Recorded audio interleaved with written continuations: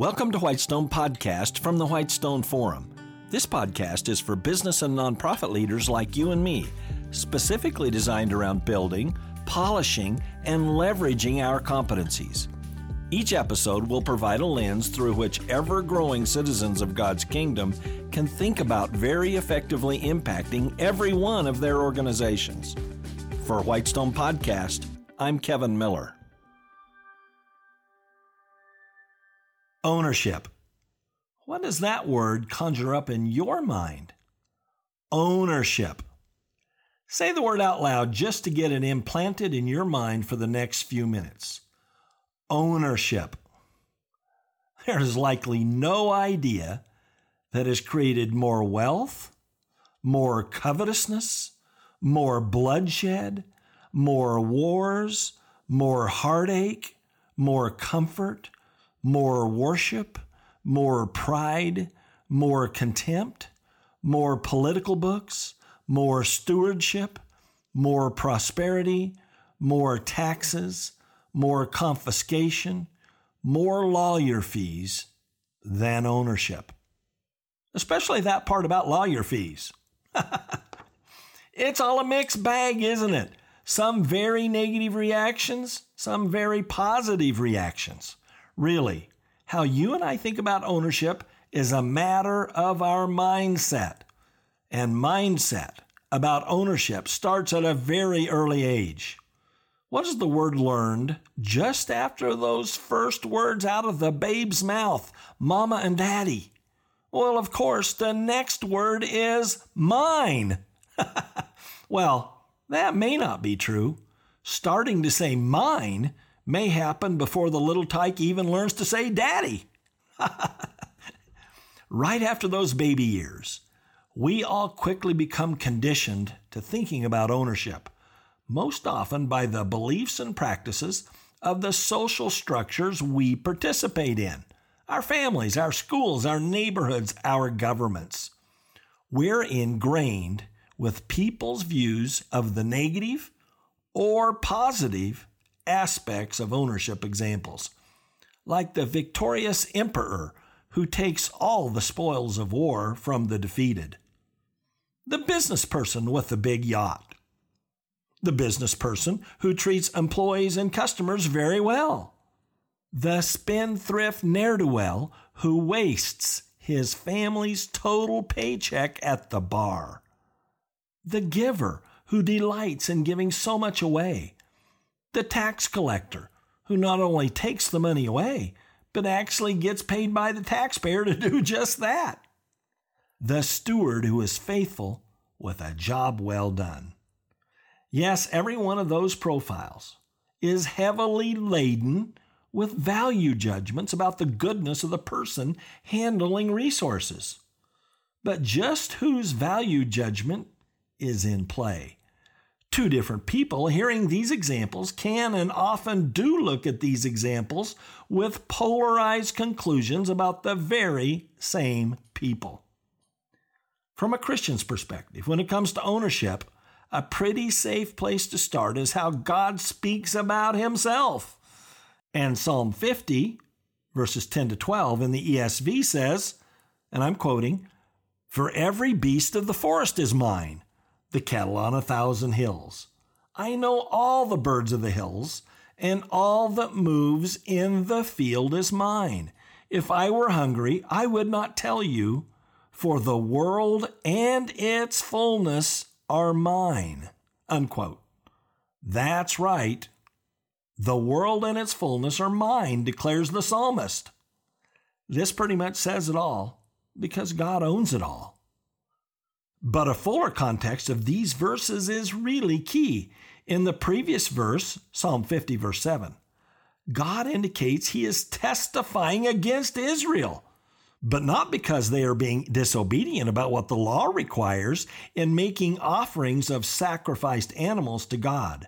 They are doing exactly what is correct, by the book, we might say. But here's what verses 14 to 15 prescribed instead.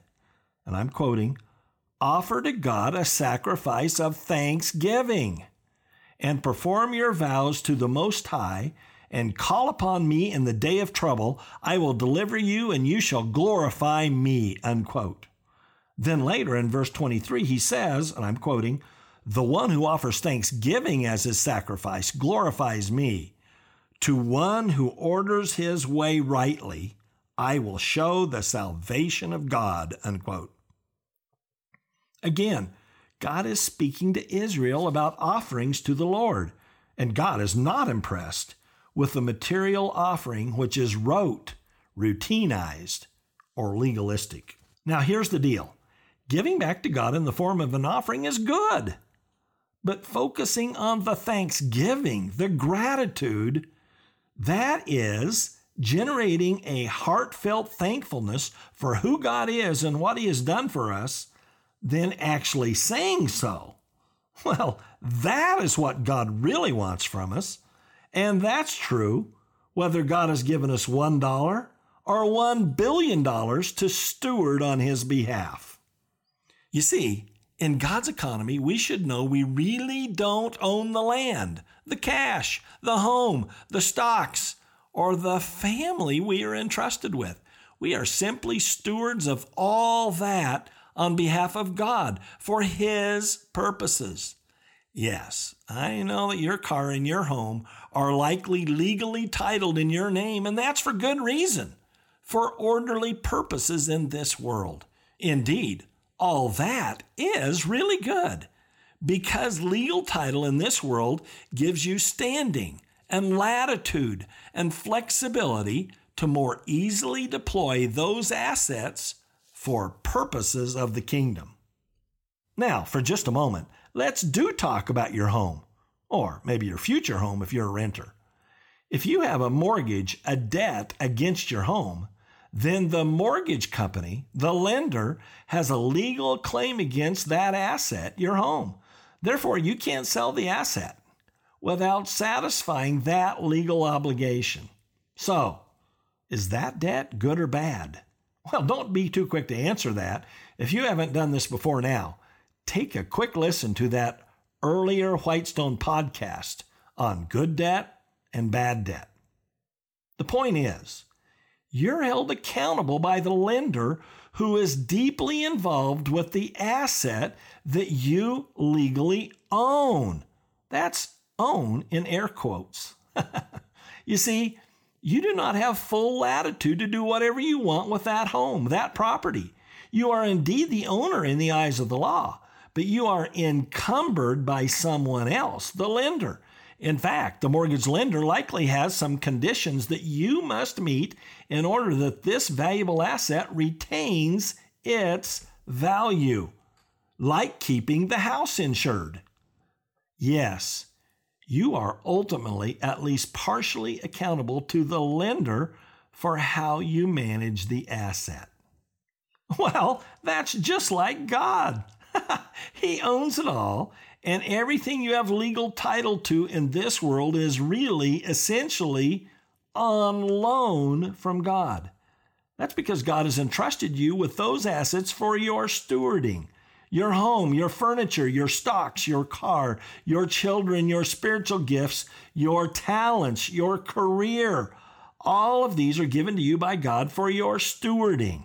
After all, the Bible tells us that, quote, every good gift and every perfect gift is from above, coming down from the Father of lights, with whom there is no variation or shadow due to change, unquote. That verse is found at James 1:17. Then God tells us in the parable of the talents in Matthew 25, quote, his master said to him, well done, good and faithful servant. You have been faithful over a little. I will set you over much. Enter into the joy of your master, unquote. Notice that this parable, which is essential for grasping how believers are to serve God, is about the master entrusting the servant to be faithful with what the servant's been entrusted with. Does that sound like the servant in this parable would be or should be saying, oh, good, my master has set me over $500,000 in assets. Therefore, I personally own $500,000 in assets, unquote. Don't think that flies, do you? But God has powerfully given us even fuller understanding. He tells us not to store up things, quote, where moth and rust destroy and where thieves break in and steal, unquote. And therefore, we are to, quote, lay up for ourselves treasures in heaven, unquote. That's in Matthew 6. So, with thanksgiving, we store up treasures in heaven through our tithes and offerings. And that's awesome. But we also faithfully steward the remaining assets for priorities in this world as part of our appointed responsibilities as families, neighbors, and the like. But also very important, we often steward other resources on behalf of unbelievers as a matter of witness for Christ. For example, like being a CEO for a public corporation. So here's the point.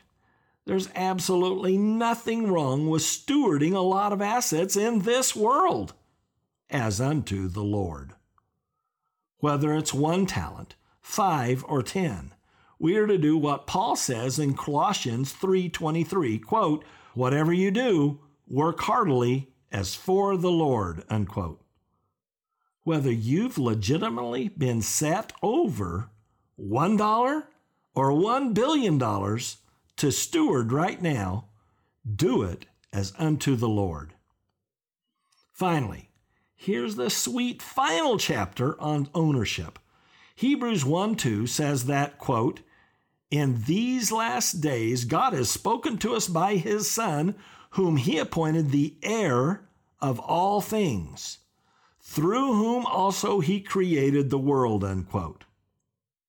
And Romans 8:16-17 says, quote, the Spirit himself bears witness with our spirit that we are children of God, and if children, then heirs, heirs of God and fellow heirs with Christ, provided we suffer with him in order that we may also be glorified with him, unquote. Did you get that?